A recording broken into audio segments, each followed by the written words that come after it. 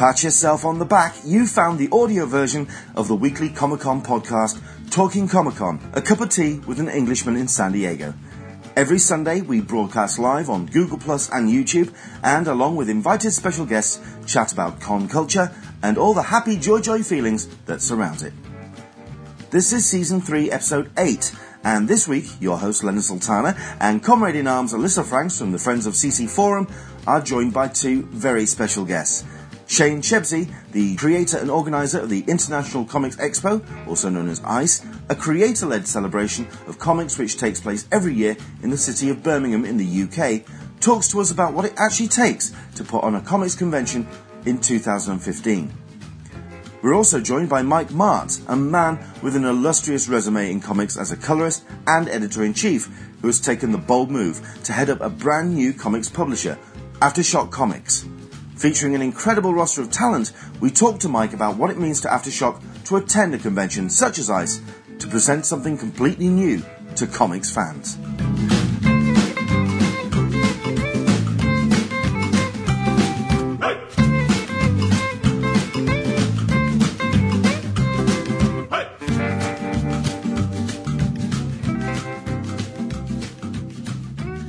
Welcome along to Talking Comic-Con, a cup of tea with an Englishman in San Diego. I have by my feet my cup of tea. I'm ready to go. It's going to be a fun one today because we have some fantastic people who are joining us literally as we speak. We have somebody who's managed to get into the Hangout. We have someone who I'll do an intro with in a second. But thank you very much indeed for watching. We've got a number of people in already. If, as always, you want to jump in on the conversation, use the hashtag CupOTSDCC on Twitter, which we do pay attention to. But, of course, the best way to get in contact and communicate is using the Q&A, which is on the Google Plus event page. So, please, any questions you have of our guests, and I guarantee you'll have plenty, because we have two very, very cool guests with us today. First things first, I might as well introduce my partner in crime. We have Alyssa Franks from the Friends of CC Forum joining us. Hello, Alyssa. How are you? I'm well, talking all things New York Ticket Line. They just went on sale this morning at Midtown Comics, and the line was blocks and blocks and blocks long, but it went smoothly. Well, I quite liked the picture I saw as well, which was when they kind of put or organised that all together, and it looked like down a very suspect corridor, which kind of like says, you may buy New York Comic Con tickets here, but we may also you and steal your organs. It looked very suspicious. It was very, very strange to see. But no, I'm glad that it's sounding like it all went well. Is that kind of like the main thing that everyone's talking about on the forum, yeah? Yes. Excellent. Yes. Okay, and, well, this is where we now kind of introduce our two guests today, which I will go first to Shane Shebsey, because I want to make sure his microphone's working and making everything's making the right noises. How are you doing, Shane? I'm good, thank you. Can you hear me okay? We can indeed. Fantastic. Excellent. Just to introduce, Shane is the organizer of the International Comics Expo. I want to make sure I'm getting your surname right as well, because is it Shebsey or Chebsey? Chebsey. You see, this is what I wanted to make sure. Thank you very much indeed for joining us. Obviously, we're 2 weeks past from this year's event. Are you just about kind of like out of con mode now? Are you just finally putting things back together? Yeah, well, I should be, shouldn't I? I should be taking a break, really, but I'm sort of hitting the ground running for next year, to be honest. Wow. Lots of interest after this year's show. Being contacted by a lot of people, so I didn't really want to just let things lie. And so I've invited guests, I've booked the venue, all sorts of things, really. So I think looking ahead helps. So yeah, I haven't really taken a break. No, I'm still back in con mode. Well, we'll talk about that. Obviously, we'll get into the whole ICE and the whole convention thing in a second. But very quickly to introduce our other guest as well. Now, this was a guest of ICE this year. Came over to the UK. Was this your first UK con for Aftershock? By the way, this is Mike Marks from Aftershock Comics. How are you, Mike? Doing great. Thanks for having me today. Not a problem. Yeah, not only was it my first UK convention, it was my first trip to the UK ever. How was Birmingham for you then? Birmingham was excellent. Shane and the guys. Right answer. They were perfect hosts. It was a fantastic convention to do, especially for my first trip over to England. It made me want to go back immediately. And Shane has already been talking to me about that. But it was fantastic in every way, shape, and form. And Birmingham was such a cool city to experience. Excellent. And by the way, I brought tea as well. I hope you don't mind the plug. It says cup of tea on the label. It really I should insist that people have a cup of tea to hand. Although we have had guests on before where they just hold up a pint of something, and it's certainly not tea. So, if it was a little later in the day, maybe I would be doing that as well. Well, thank you very much indeed for the pair of you for joining us. I suppose for people who don't know who you are, we'll do a quick introduction with the pair of you first. We'll start with Shane. In terms, I kind of just gave you an overall introduction of the organizer of the ICE Festival. But, I mean, what's your background in comics and, what got you into creating ICE? Well, always wanted to do a convention, really. Since 1994, I've been self-publishing my own comics. And I formed Scar Comics in 2004 with Andy Richmond. So we've been putting out graphic novels for quite a while. But in 2005, I met up with James Hodgkins and Andy Baker, who also wanted to put a con on in Birmingham. And we put on BIX at the time. It was called the Birmingham International Comic Show. And that ran from 2006 to 2010. And it was a very successful show in many ways. And at the time, for many years, it was the biggest show in the UK. And then we stopped doing that in 2011 because I think James was worried that he might have a heart attack. I think Andy was worried his marriage might break up and all that sort of thing because it's very hard work. So we had a break. And the guys are still very busy. Still really good friends with both guys and they're very supportive of what I do. But in 2014, I just wanted to get back into it, really. Things had changed between 2011 and 2014. It went from, us and Thought Bubble and Bristol to about 30 shows. And the landscape of conventions has completely altered in the UK. So when I formed ICE... I'd say worldwide as well.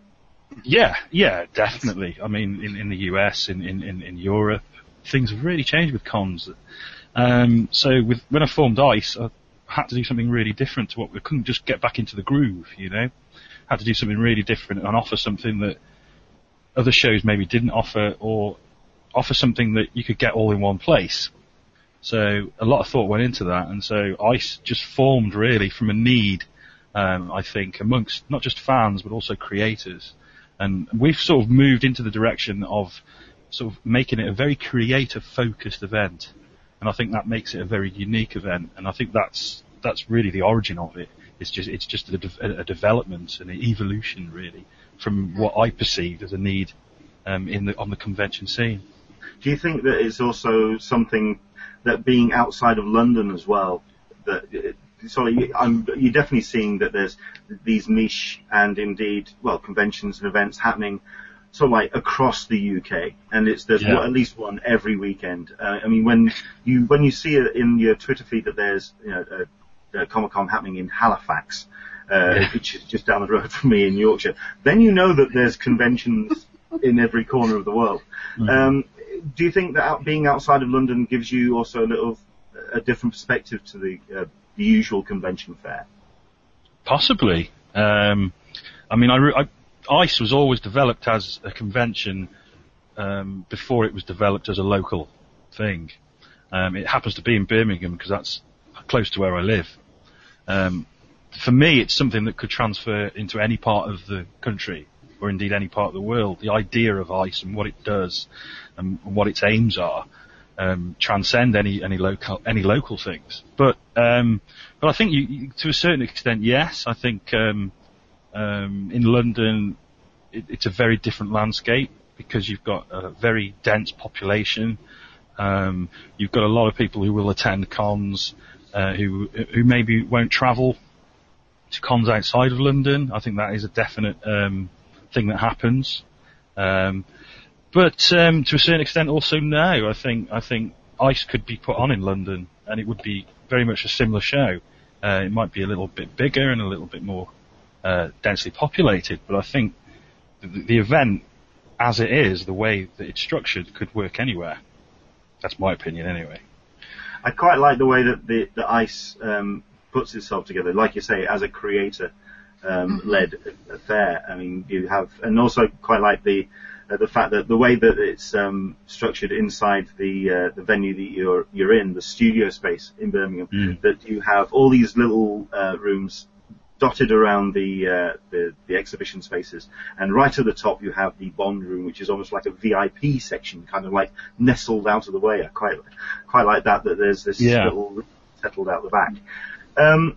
One thing that really kind of attracted my attention when I went to ICE, because I was lucky to attend this year, was with conventions at the moment, you also have those conventions which are littered with tables selling all sorts of things vaguely related to comics. Yeah.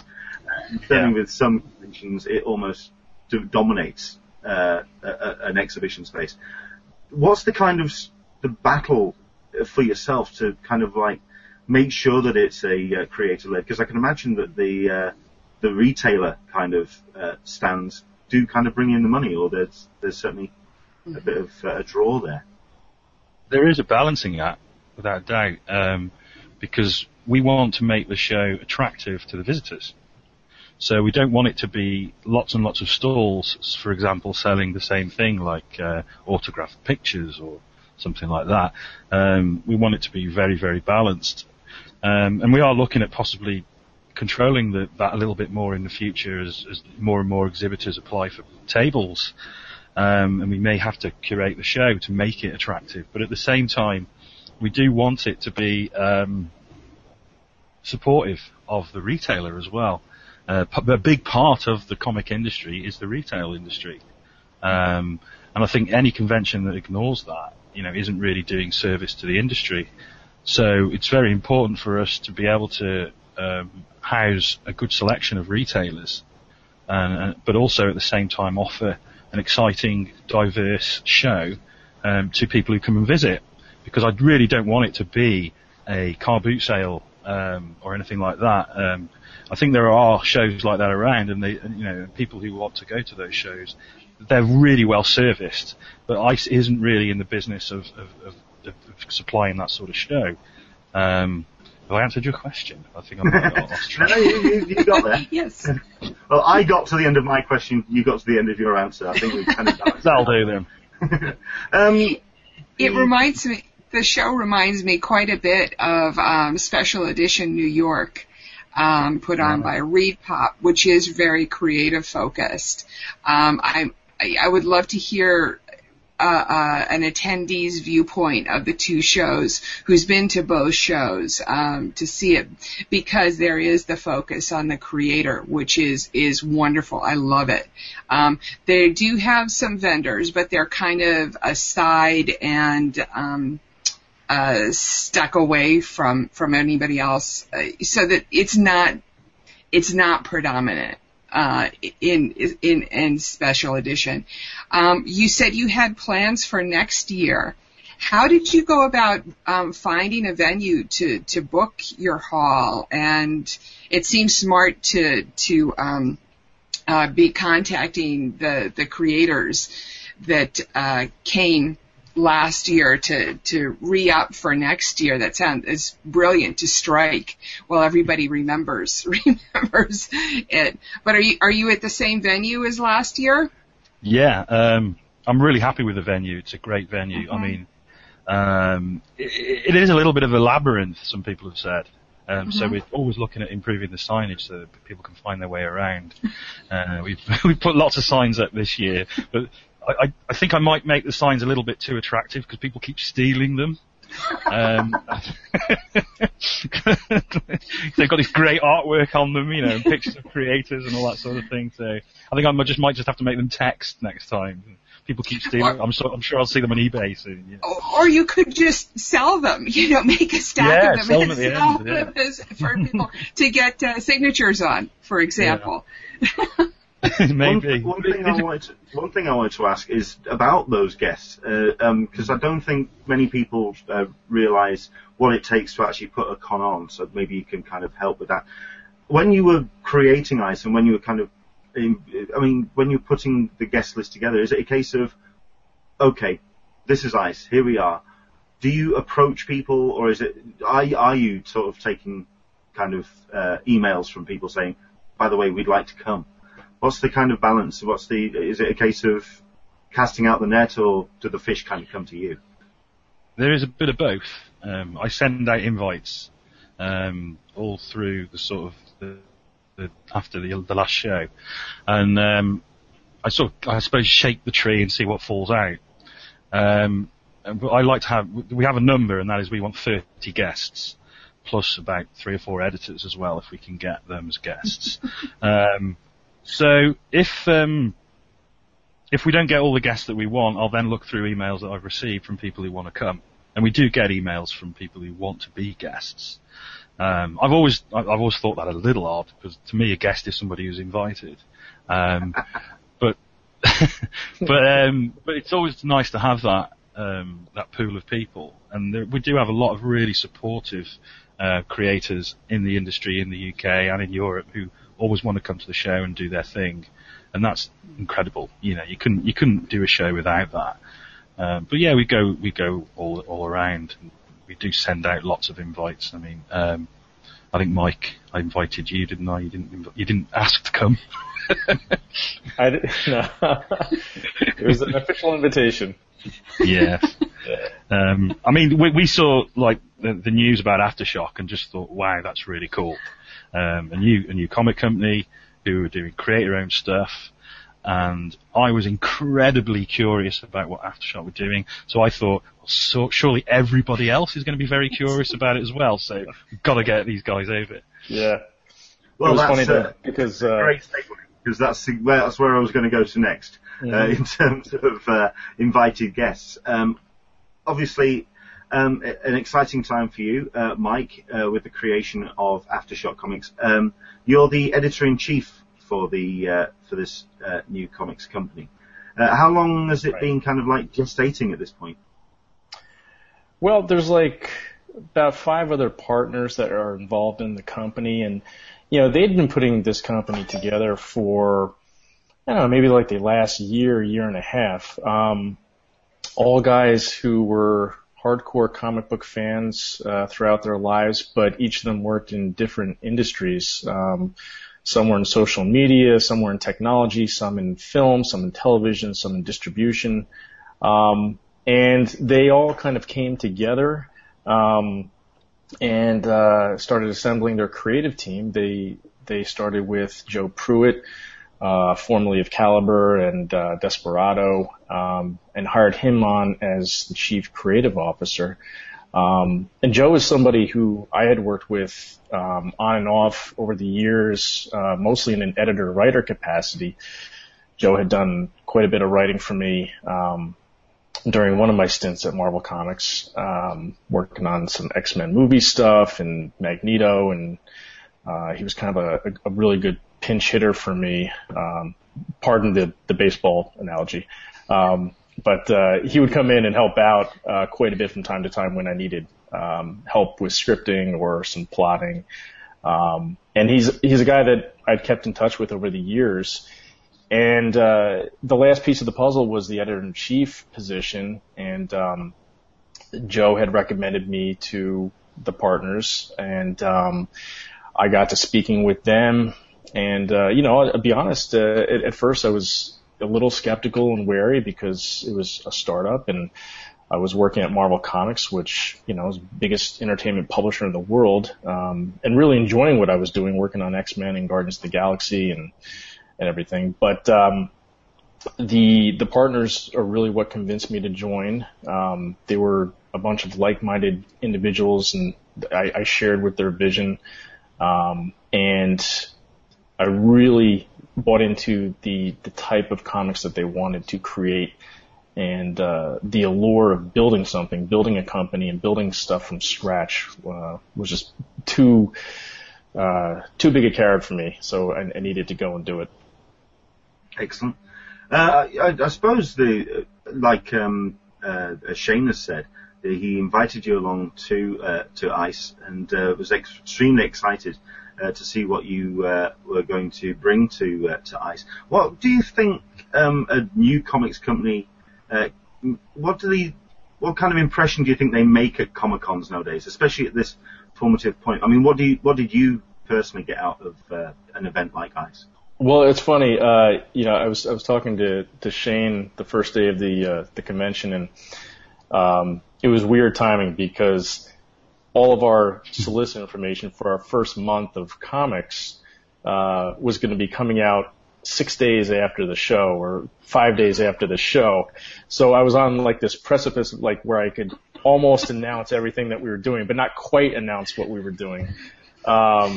So I think that actually was a great test for me because what I needed to do at ICE was to really sell the identity of Aftershock Comics, the brand of Aftershock Comics, and the mission statement, without really showing any of the assets, any of the content, any of the creative material. And I had a good time doing that because it really allowed me to just talk about the company itself and to help make that first impression to fans, to retailers, to creators. So it was all about first impressions, really. I mean, I was going on this. Building the excitement for what you're doing. It seems a very smart move. So it's paid off. Yeah, most definitely. Yeah, it was really nice. I mean, there's been some announcements that we've done over the past few months related to creators and to what type of things we were trying to do, and certainly about the birth of the company. But at ICE, it was like a coming out party, and the ability to actually meet everybody, and whether they were fans or creators, and actually put a physical face and conversation to the whole idea of Aftershock. So it was a really wonderful kind of first step in talking to people about the company. So, I mean, obviously coming to the UK to do that is an interesting step.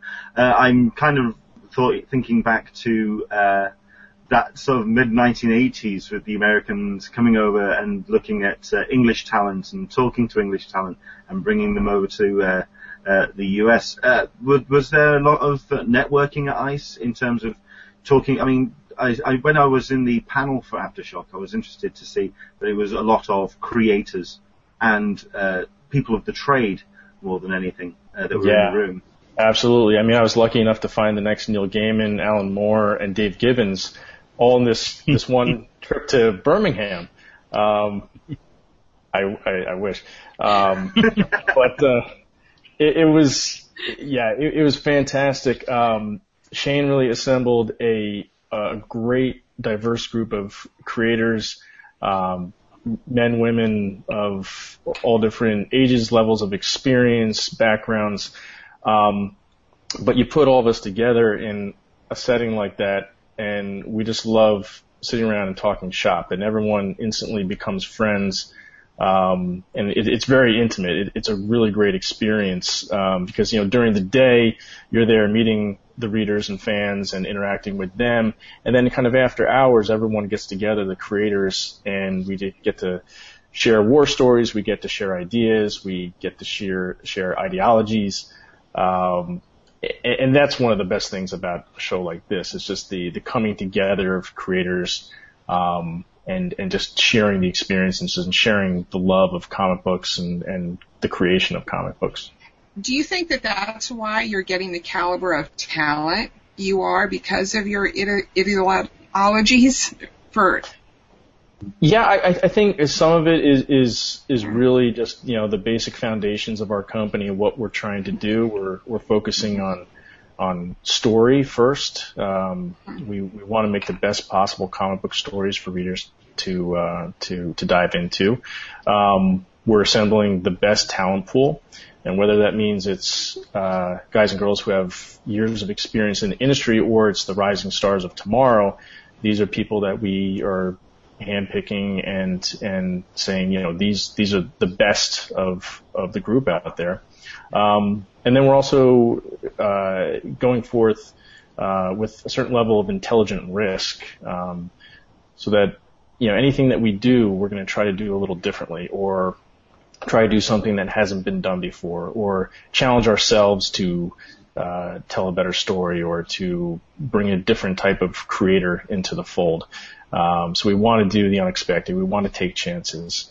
I think, that those basic foundations are certainly attractive to a lot of creators out there, and that may be why we've brought in such a good group for our inaugural launch.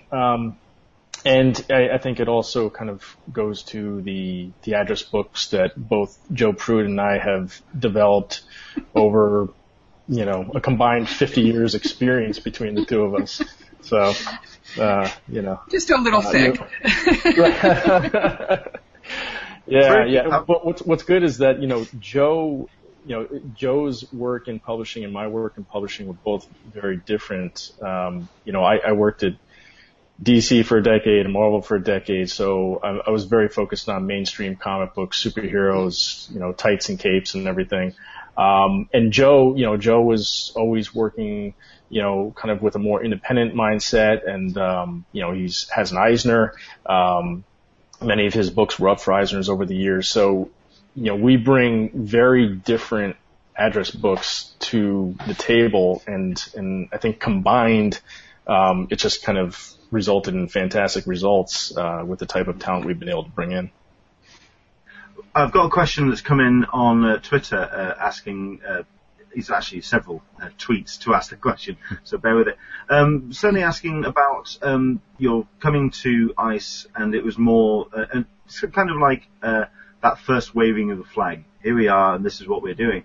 How important do you think it is to have the talent that you've assembled on hand? And does that pose a problem for Aftershock when so much of your talent pool also has commitments with other publishers? Well, I think that, these days, so many of the creators out there are working for multiple companies, and I think that's a healthy thing for the industry. It raises the bar for everyone. It brings the level of competition up. And when people are working for different publishers, it really forces you as a company to try to do better. So I love the fact that Justin Jordan is writing for 2 other companies. I like the fact that, some guys are working at Marvel or some girls are working at DC. I think it makes for better product all around. Okay. Shane, I wanted to ask you a question as well about bringing guests to a convention as well, especially when it comes to international guests, because you had a number from the US and outside of Europe, including people like Bob Layton. How important would you say it is at UK cons now, because it's growing at the same kind of explosion that the American cons are, to have American comic creators come over, or can a con really exist with just UK talent? I think that's dependent on what the con wants to achieve. For us, we are labelled as an international event, so to not have international guests would be a very good point. a bit silly. Yeah. I think there are cons. There's quite a few cons out there who don't have international guests, but they're great little cons, and they support the British industry. I don't think there's any problem with that. I think a con can exist very healthily without international guests. Obviously, you're not going to attract the same numbers, because fans want to meet people they're not going to meet at any other con. So if you have someone like, Bob Layton, or if you manage to get somebody like, I don't know, Jim Steranko or somebody like that, you're going to get more people because it's exciting. But if you structured your convention so that your budget, enables you to exist in that way, then I don't see any problem with it at all. I think it really does depend on each individual con. There are so many now, and each one sort of has their own approach and their own identity. You were talking about numbers. What were your numbers this year? I mean, I understand that you definitely exploded over the course of 12 months since last year. Yeah, definitely. I mean, the first year was very much a sort of inaugural test, as it were. I think about 350 paying fans. So we were a tiny little con. This year that went up to 750. So it's more than double. And we're looking to double again next year as we grow slowly but confidently. I think if we're trying not to collapse under our own weight. We don't want to have to turn people away, things like that. We don't want overcrowding. We don't want massive queues. So we're building up the marketing and building up the branding gradually, so that everybody who comes to the show gets a really good experience and not waiting around just to see people. So obviously that may mean changes of venues, it may mean changes of dates, but we're growing, but at a steady pace. When you kind of plan the con ahead, I mean, you were talking there about the slew of events that are happening now, and you kind of do have to kind of find that right slot now. Is it more a case of in conventions in the UK where you're having to kind of do that kind of balancing act with other cons that are happening now, that you have to, if anything, to kind of make sure that talent is available because these other events that are taking place? Well, that's it. I mean, there is a finite number of guests that you can have.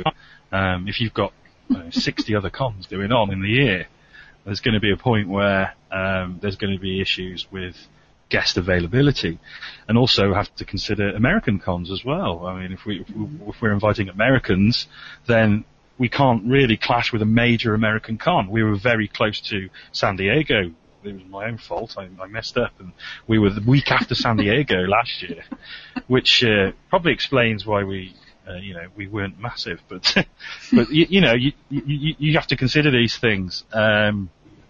I think next year we may be quite close to Baltimore, for example. And these serious shows, American creators can't miss them. For them, it's sometimes an essential thing to attend these shows, so you can't clash with them.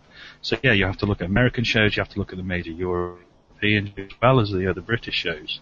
I don't want to clash with neighbouring shows, because they all do a great job, and I don't think it serves anybody to go up against each other in such a way that you're both losing visitors or losing guests because you clash. So I try and look at what everybody else is doing. We try and keep in touch. Thankfully, I'm good friends with most of the other organisers out there, so we sort of try and work together if we can. What is your convention year? Do you get the chance to go to other events, and are there any others that kind of jump out at you which you've just gone, I like that idea, just cherry pick that? So what do you get up to in the 12 months in between ICEs? Well, as a publisher, I do attend cons as an exhibitor, so I do have some knowledge of what it's like to be an exhibitor as well. I always go to Thorpe. I try to go to NICE, although I missed it yesterday, unfortunately. And I like to try and go to some of the little ones as well, just to see what's going on, and to meet creators, to meet other exhibitors. So poach, that's the honest answer to that one. Poach exhibitors and poach creators. But yeah, and I went to the other Birmingham Con as well this year, which was great fun. They had some really interesting guests. So it's a full year really. I try and attend as many as I can. I try and exhibit at some if I can. But I can't do every one, because I do have a full-time job as well. So I'm unable to go to every single con, which is a shame, because I'd love to. I'd love to go to every con and meet everybody. It'd be great. I totally agree with that one. I'd like to do that as well. Certainly, Mike, when it came to choosing the con that you wanted to introduce Aftershock at, ICE is well, number one, it's an interesting con that you chose a UK con to attend, but also interesting that it was a smaller event. What's the kind of plans that you have in terms of attending cons before launch? Actually, that's a good question. When is the kind of first launch of an Aftershock book? December is the first month where we have a wave of titles coming out, and we have basically one a week during that month. 4 new number ones, which we just announced this past week through the Diamond solicitations and also on CBR, Comic Book Resources. But with the different shows, it's really a lot of decision making that goes into that. Being a new company, we would like to be at every show we can, but we're small numbers right now, so we can only spread out so much, and we have to be strategic about what shows we do. Certain ones we can't miss, like New York Comic Con or San Diego. We were at San Diego this past year, not with a booth, but all of us were there and taking meetings, and it was really productive for us. We'll be at New York Comic Con in a few weeks. We'll be at Baltimore this coming week, primarily for the retailer part of it, because it's important for us right now to establish great relationships with the retailers. So we'll be going and meeting them this week in Baltimore. But it's a lot of decision making. It's pretty difficult to figure out which shows to go to, because there are so many good ones these days. I can also imagine as well, just kind of like working out a budget for this as well, because I know that certainly appearing at San Diego is a very expensive proposition. Yes. I can imagine as well that Aftershock are sat in front of a spreadsheet and looking at the various cons and working out how on earth to afford as a startup. Absolutely, yes, yeah. Because budget plays a huge part, and hotels are not cheap and flights are not cheap, especially at the bigger shows these days. Sometimes you get lucky and you get invited as a guest, as Shane invited me over, and that's always a plus. But as a company, yeah, it's very much comes down to budget. Will you have a booth at New York Con? Not this year, no. We talked about that a lot, and because it will be 6 or 7 weeks before the product comes out, this was a budgetary decision. We felt that it was more important for us to be there interacting with retailers and creators. And then next year, when we have a lot of product out, a table would be the wise move, and to actually showcase the work that we have. I was looking forward to seeing some of the initial work, mock-ups that you had for the books that are coming out in December. Drat. Well, we'll have plenty of stuff to show. I mean, we will have everything with us, and a lot of our creative talent pool will be there too. So it will be exciting, but I think 2016 will be a very big year for us in terms of showcasing the books that we have.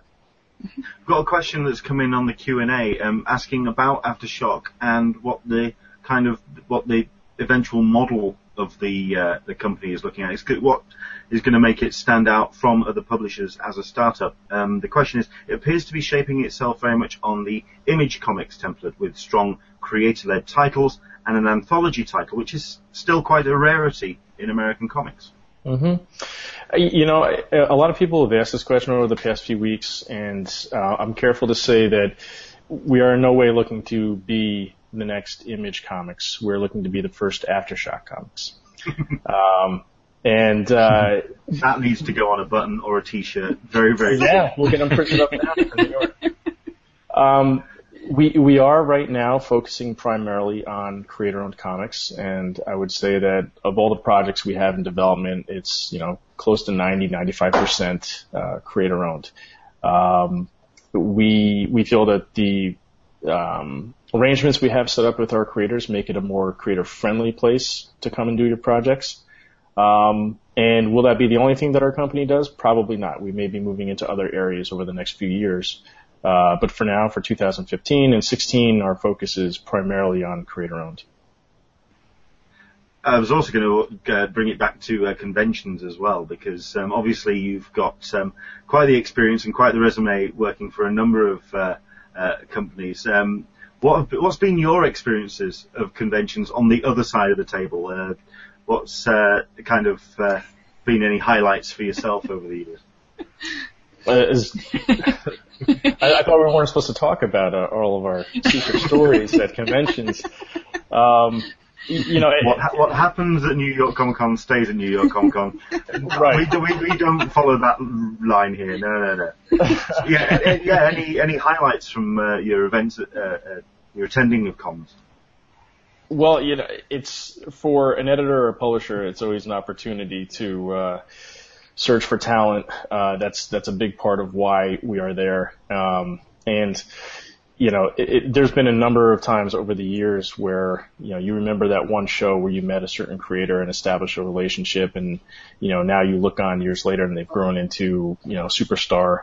I can remember going to Barcelona in 2003 and meeting Guillaume March for the first time, and David Aja and Victor Santos and a few other people, and I see all the work that they do these days, and it's kind of crazy to think that 12 years ago they were sitting across me at a portfolio review table, trying to get a job, and now they, these guys and girls can write their own tickets in the industry.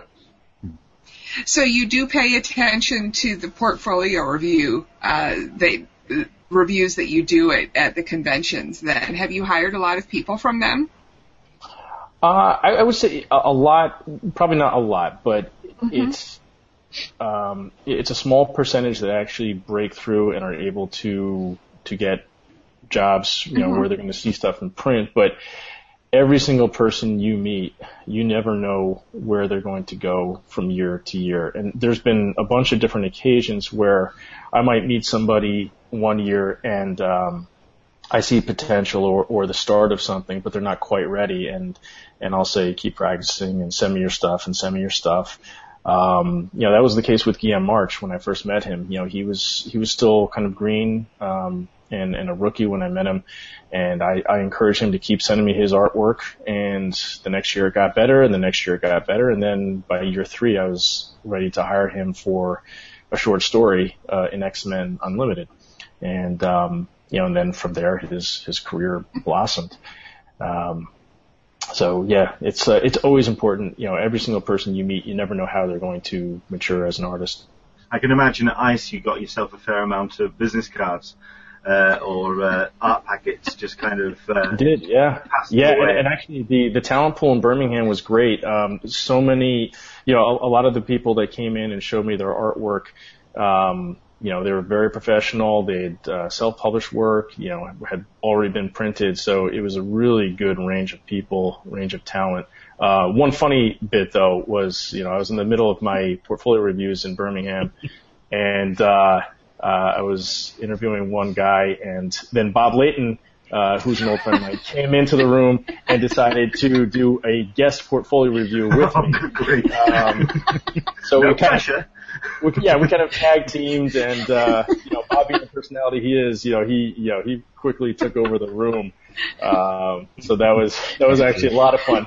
And the normal portfolio reviews last maybe 10 minutes, 15 minutes at most. Bob would not let this guy go. He had so many different things to say, and I could see Shane's staff sitting outside the room, like looking at their watch and being like, how long is Bob Layton going to talk? And so that was. But it's Bob Layton. Exactly. School's in session, and this kid knew it. He was like, I better listen to what Bob is saying. Good. I can imagine the color just draining from his face. He was full attention. He was ready to learn. So that was one of the highlights from Birmingham for sure. What's the kind of networking at ICE, would you say, Shane? Is there a lot of people talking to each other? Because the one thing I did notice in the kind of like the atrium, in the kind of like the bar area, there was a lot of talking, a lot of discussion and debate. Do you find that a lot of people kind of make those connections at conventions? Or I think that's what the question is kind of becoming. Conventions are slightly changing from 2010, 2009, where it's now becoming a bunch of fans coming together. Can conventions still be that talent pool where a lot of networking happens? I think if you design it that way, yes. I think, as I said before, we've designed ICE to be a convention like that. So, yeah, definitely. I mean, I spent some time in the Atrium Bar myself, talking to creators and enjoying the beverages. And yeah, you could see, magic happening. You can see people meeting for the first time. Things come out of those sessions, they really do. You have the formal portfolio reviews and stuff like that, which you need to do that stuff. But a lot of the stuff occurs in the bar. It's just one creator, me and another creator. I've always wanted to work with you. I've got this great idea for this story. Oh, I'd love to draw that. Oh, there's a publisher over there. Let's go and get him. Distributors are there. Everybody's there, to make this stuff happen. And I think if you put all the right ingredients into the cake, you get something nice and tasty, and that's what ICE is, nice and tasty. I was also very impressed as well with the panel lineups that you got together with getting Geek Syndicate involved to put a series of panels together, and also, I was in with the 2000 AD panel, which was just a fantastic experience to have the Dread boys up on stage. When it comes to the panels, how do you curate those? Is it a case of, okay, I'm going to give them to somebody and there's the room, do what you want with it, or are you a little bit more hands-on? I try and be hands-on, yeah. I think part of a really important part of the convention is the panels. So as I want to try and shape the event, I want to try and shape the flavour of the panels as well. If that makes me a control freak, then so be it. But the Geek Syndicate guys, I approached them, I think. They'd done stuff for me before. In fact, I think they did a live podcast for the first time at a con at BIX 2008 with Esad and Addy. So we'd done stuff before, and we'd done First before, and I really wanted to work with them again. And I come to them with the idea of doing a full day of programming. And obviously they could use it on their podcast as well. And I think they were a little bit concerned that it was a long day of, hard work. And they were right. I think they were quite exhausted at the end, bless them. But they did an absolutely brilliant job. I don't know if you say you went to the Dread panel, which I believe was absolutely packed. It was. It was also interesting as well to see that as people were filing in, and they were sort of like really getting into because the theme of the Dread panel was, should Judge Dredd finally take the long walk? So it was basically facing an entire room of people going, no. Yeah. It got a bit challenging. That wasn't my idea, I hasten to add. That was Barry's idea. The title of I just said, we've got to do a Dread panel, and he said, oh, what? I did come up with the idea of, talking about the relevance of the character today. And then Barry sort of formed that into should he, take the long walk. And I did think, I was a little bit worried that there might be, violence. But, the judges were there to keep things in order. You saw the headline on the panel listing, and it really was a case of, okay, come to this panel or Dredd gets it. And it kind of got a bit, but yeah, like you say, the Judge Dredd cosplayers did show up and stand at the back of the room.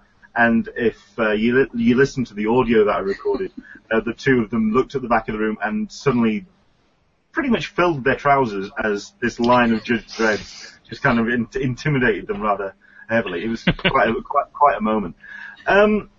You're talking about guests, and obviously you're talking about your planning for 2016.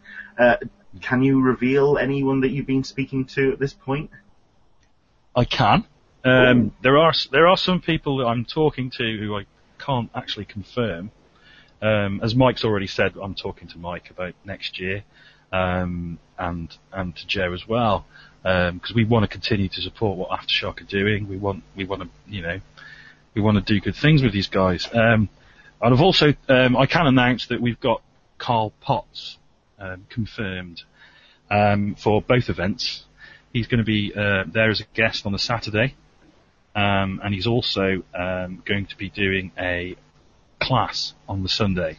And I can say that is going to be a fantastic event. I've taken Carl's storytelling class, and it's amazing. So there you go. It's going to be great for anyone who attends. Thanks for that, Mike. Yeah, I mean, the guy's reputation is second to none, you know. He approached me about coming over, and straight away, he approached me sort of a little bit late to come to this year's show, but I really wanted him to come. So we kept in touch, and we talked about ideas, and I got in touch straight away after this show was over, and straight away, he came back to me and said, I want to be part of it, which is fantastic. So he's our first major US name. We have also got some returning names. I can confirm that Charlie Adlard will be returning. Carlos and John are both coming back, for all those Dread fans out there. Well, that was very cool as well, because it's very rare that you actually get the pair of them in the same room together, so it's excellent to have them. Carlos is always. Well, they had a great time. They enjoyed themselves, you know, and this is the thing that we try and do with ICE as well, is that we want the guests to have as much fun as the fans. That's really important for us. Well, as I've heard about the after hours events as well, and this, which I'm so upset that I missed this year. But there we go. Next year. Yeah, I mean, they are great fun. They are great fun. Excellent. I do know that you are kind of needing to vanish at some point, so I will let you go if you need to. But actually, the band rehearsal was cancelled tonight. So, fantastic. Okay. I can stick around until you're sick of me. Okay. Is there any other questions from yourself, Alyssa? Because I've got a couple which I wanted to ask, but I'll go to you. I don't have any. I'm massively distracted by the New York ticket sales, which are happening as we speak, and they've gotten through their gazillion block line and still have tickets available. And they've got about one more block of people to go. So that really is a highlight that the New York City booked, set aside that many tickets to sell at Midtown Comics. So hence my distraction. It's not because of you guys. You guys are wonderful, and I love hearing your stories. Well, I mean, that's something we could talk about with Mike in terms of, what's coming up in terms for New York Comic Con. 3 weeks and counting, he says. I think that's about right. What have you got in store in terms of the talent pool that you're going to be bringing to NYCC? We're actually really lucky. We have about 14 or 15 of our creators who are doing work for Aftershock that will be at New York Comic Con. So this is going to be a great opportunity for us to interact with them, plan out the rest of the year story-wise. I think this is a good opportunity to actually rattle through some of those incredible names that you've got kind of lined up. Sure. Yes. Well, at New York, we'll have Garth Ennis, who is, one of our leaders. He has a book coming out called Dreaming Eagles, which is a World War II book, with UK artist Simon Colby. So it's going to be fantastic working with both those guys. We announced a book called Insects with Marguerite Bennett and Ariella Cristantina, two great female creators who are, doing a really daring story, and this is a daring project. And Marguerite will be at New York Comic Con. Yeah, she's fantastic. She's, someone who really just, just came into her own over the past few years. She was recommended to me by Scott Snyder when I was working with him on Batman. And, I hired her for some Batman work, and then when I got to Marvel, she was working for me there. She's just, amazing, really good talent. And, We have, of course, Jimmy Palmiotti and Amanda Connor writing a book called Super Zero, with relative newcomer Rafael de la Torre on artwork, but his artwork, I think, is really going to impress people. This is one of those rising stars of tomorrow that I was talking about earlier. And both Jimmy and Amanda will be at New York Comic Con. And then the fourth title in our initial launch is called Replica, which is written by Paul Jenkins and art by UK artist Andy Clark. And we are this close to having Paul come to New York Comic Con. We're pretty sure he's going to be there. So we're really well represented, especially with our first month of books. And then, of course, we recently announced Brian Azzarello coming to do a monthly series at Aftershock. He'll be at New York Comic Con as well. Excellent. Yeah. Will you have a panel and talk about some of these individual books that are being released in December? So cool. No, we were actually a little late in getting into the panel at New York Comic Con. We were really hoping to get a panel there, but we were a little too late. Drat, I would have loved to have heard from the creators about the individual books that they're coming to see. That would have been wonderful. Drat. Sorry. So how can a general fan talk to and or learn more about these books at New York?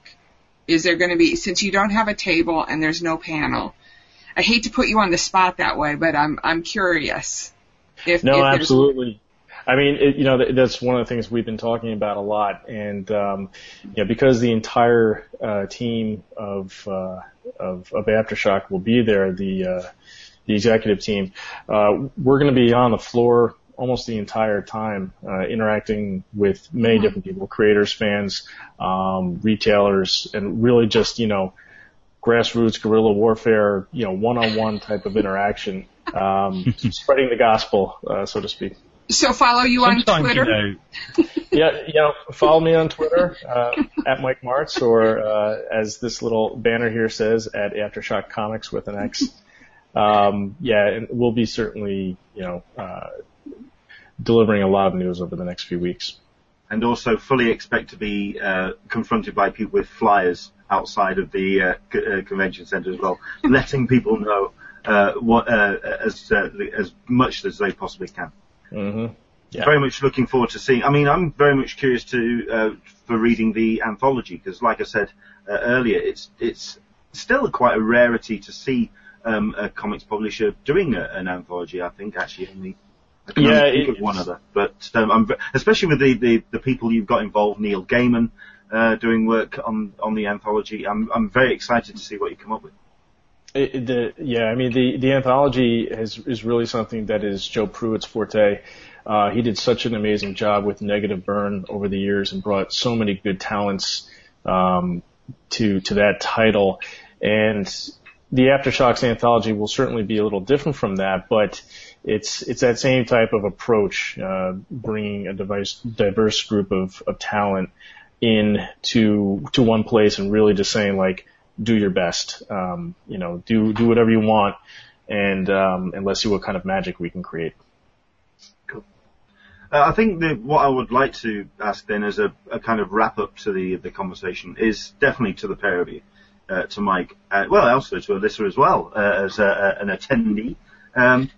Obviously, over the last sort of 5-6 years, comics convention culture has just exploded to the extent where sites like myself and forums like Friends of CCI, an infrastructure has grown up around the convention culture. But that's also talking about the bubble, which people do talk about in terms of this explosion of pop culture. Where do you see conventions going, and where can you see the relationship with comics publishers, especially when it comes to those which are self-published and are dealing with just comics? Where can you see conventions certainly go? I know that's a bit of a question. Maybe I'll jump in first. Yeah, it's funny, you talk about the bubble, and I think it's something that, we're all very aware of, and, wondering how far can we go and how many shows can exist. But we haven't hit the limit yet. The last few years, like you said, there's just been this explosion of conventions, in the US, in the UK, around the world, and, it's something where it's impossible for every publisher to be at all these shows. And it's impossible for all the creators to be at all the shows. In fact, I'd rather the creators stay home and draw their pages. But I think what we see is that, that this pop culture boom is just exploding, and all these different cities can support these shows because, they're all local, and, maybe you always hear about those people. I'd love to go to San Diego, but I just can't afford it, or I can't get out there. Well, now maybe they don't have to, because Denver has a con, and Australia has a con, and the Wizard shows are all around the country. So there's so many different opportunities for people to go in, and now they have their own show, which is really a great experience, I think. And it's what I would personally like to see. I would like to see that expansion of conventions and that expansion of pop culture translate to an expansion of sales within the industry, because the industry has certainly been healthy the past few years, but I'd like to see it grow more. Why can't we get all those people who run out to see the Avengers movie to pick up the Avengers comic book? I think we can get there, but we're not there yet. It's a very good point. I think Shane, I think it's a very similar question to yourself, which I put, but it's slightly different in terms of when it comes to putting on a small convention, or putting on a convention like ICE, when you have certain companies kind of creating events all over the UK. What do you see in terms of the convention landscape in the UK when you have people like MCM making massive strides throughout the course of the year? How does it bounce off that kind of explosion? I think cons survive because every con has its own identity. I think MCM serves a very large audience. That audience being mostly people who have an interest in pop culture in general, which is fine. That's great, and they get very big numbers. But what ICE serves is people who love comics, and I think there will always be people who just love comics, or love comics and all that other stuff. I think looking into the future, I think there will be some conventions that fall by the wayside. It might be a little bit of, survival of the fittest, because people will want to see something different at every con. I've heard a lot of fans come to me and say, well, what are you offering? What are you doing that other cons aren't doing? Who can I see that, things like that. So it's really, that's hard work. That's where the hard work comes in. And I think there are some people who put on cons perhaps who do it for a bit of fun, and that's fine, and more power to them. And it's great to see all these local cons around that service everybody. But if you want to survive as a con, I think you do need to offer something different. And I think as it develops and the bubble gets bigger, I don't think it'll burst. I think it'll slowly leak, and it'll lose a few conventions along the way. But I think now that superheroes and some of the other things that are popular in comics, because obviously comics offer a lot more than just superheroes. But those things that are popular in culture now will remain popular for a very long time. We're in a cycle where those things are very attractive to a lot of people, but it'll go round in circles. I think as people are getting sick of certain things, they're getting sick of zombies. People are getting sick of superhero movies, but something else will come up. Something else will come up that's popular in entertainment, and conventions will be there, ready to adapt to those needs. And I think MCM in particular are very good at seeing what is popular and focusing their conventions around that popularity, They're not tied into comics. They're not tied into zombies. They're not tied into superheroes. They're just looking at what's popular. If knitting became popular, I'm sure they'd put on a knitting convention. I wouldn't be at all surprised. And that's how they survive, and that's how they flourish, and great, But ICE is very much about comics, and it'll always be about comics. So if people stop being interested in comics, then we'll just go away.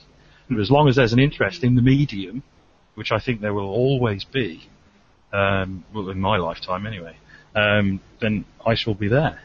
I think the one thing that I'm very encouraged about in terms of the fandoms that are created, it is all about story. It's all about the strength of story. And that's why I'm really excited about Aftershock Comics, because the one thing on the remit, when every time I hear Mike talk about Aftershock, it is all about the strength of story and about the talent that's involved in telling those tales. So very much looking forward.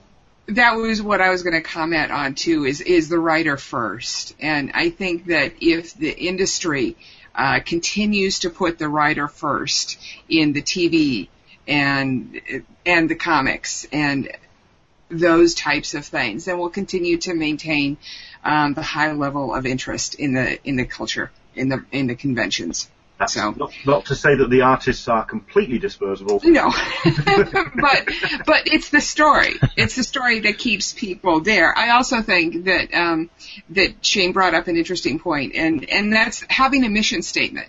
Finding, and that's what David Glanzer has said about San Diego. It's you find your niche, and you go for what you can do well, and people will come, or they won't, but it's a mission statement, and that's hard to come up with sometimes. Which is why I think I'm just really excited about Aftershock, because their mission statement is so strong. And with that, I'd like to say, Mike, thank you very much indeed for your time. I'm glad that I know that we've bitten into an hour of your Sunday afternoon. So no, that's fine. And I know there was a small head that popped up there that I'm certain is wondering why Dad is not playing with her instead of talking to the computer. So yeah, I've been nervous that the iPad battery was going to run out this whole time, but thankfully it hasn't. So she's fine. Thank you so much. One more time, where can people find you and also find out more about Aftershock Comics? So Aftershock Comics is on Facebook. We're on Twitter, which you can see down below at Aftershock Comics with an X. You can also follow me on Twitter at Mike Martz. And then all of our first month solicitations are up at Diamond right now, and you can watch our news partners, whether it's CBR or Bleeding Cool, for news over the next few weeks. They don't actually have a Google Plus page yet, but what I'm going to do is create that and then sell it to them in about 18 months' time when they really grow up. So there we go. Thank you very much indeed for your time, Mike. And thank you very much indeed for joining us, Shane. And thank you. You're welcome. And thanks for sharing that information about ICE 2016. Where's the best place for people to see updates as we get closer? The best place is probably the WordPress site. I don't remember the URL, I'm afraid. It's very long-winded. But if you go to our main home site, which is www.smallzone.co.uk, that links into all of our events. And we're also on Twitter and on Facebook. And both of the events are on Facebook as well, both ICE and Comics Uncovered. And you can find all the information you need there with updates on guests and all the other stuff. Excellent. Thank you very much indeed for your time, gentlemen. Right, I'm going to very quickly talk to Alyssa now then about New York Comic Con and what we've got kind of lined up certainly in the next couple of weeks. So what's people been talking about in terms of New York Comic Con on the forum? I mean, I know it's still about tickets at the moment, but is there anything that's been announced so far that people have been jumping on? Oh, massive amounts. Mr. Robot, they're doing a panel about Mr. Robot. They've got the Hammerstein Ballroom, which is happening, which is pretty close to between Madison Square Garden and the Javits Center. So a lot of people are trying to figure out how to coordinate, meetups and another thing that a lot of people have been commenting on is, and these are people who are from San Diego, so they've never been to New York Comic Con before. They're commenting on the amount of events that are happening off-site this year. They've got an event in Brooklyn. They've got a bunch of different events that are happening. So it really has expanded beyond the Javits Center. That's primarily what people are talking about at this point. It looks like they have not sold out of tickets at Midtown Comics yet, and they're probably about 45 minutes from the back of the line, which I'm finding just amazing that they allotted that many tickets, because there had to have been probably at least 4,000 people in line for tickets. Oh yeah, I mean I was seeing ticket numbers of 3,000, and they were within that time period of having gotten there late last night, and I know that there was a lot of people who walked up this morning. So talking about the pop culture boom, there we are. Absolutely. I'm very curious to find out about what's actually being arranged for New York Super Week as well. There's also a bunch of, because it is a decade of New York Comic Con, so I'm very curious to see what they've got planned for this kind of anniversary event, which we will be finding out next week, as we are going to be joined by Mike Armstrong from Repop, who's going to be coming along and talking about what they've got planned for New York Comic Con. So very excited to talk to Mike next Sunday. In 2 weeks' time, a exhibitor that's going to be showing up at New York Comic Con for the first time is certainly one that will have a number of people's attention, which is Funko. They're going to be having the booth for the first time at New York Comic Con, and we're going to be joined by a representative of Funko, who's a very good friend of ours. He's going to be joining us in 2 weeks' time to talk about the exclusives, which are going to start rolling out in the next couple of days. So very much looking forward to that. We've seen some of the toy, some exclusives that have come out. They've come out with two Godzillas, 6-inch Funko Godzillas. Funko hasn't come out with them, but their sister company has toys, and which they'll get me into collecting toys again. I know it, and it's, I've got. It's a glow-in-the-dark Godzilla. I mean, who doesn't want that? I know. Listen, I'm just hating them at the moment for the Star Wars ones, because I was just hoping to. It's all Star Wars, and I'm just spending money on Star Wars, and it's just annoying me. Yeah, I know. I forgot to mention the guy's name. A good friend of ours, Cameron Buell, is going to be joining us from Funko. That's in 2 weeks' time, and then in 3 weeks. It's Comic-Con, New York Comic Con itself, and hopefully we are going to be from a vantage point of the exhibition floor, where Alyssa is going to be joined hopefully by a couple of our friends from The Nerd Truth, depending on what they've got lined up that particular day, and also Russ Burlingame from comicbook.com is going to try and slip past as well to talk about the con and about what's been announced over the course of that weekend. And that's it. Thank you very much indeed for joining us on Talking Comic-Con, a cup of tea with an Englishman in San Diego. Again, to my guests, to Shane, to Mike, and to Alyssa, thank you very much indeed for your time. And from all of us, have the rest of a great weekend, and we'll see you soon. Bye-bye, everybody. Bye-bye. Bye. Thank you. Bye. Bye.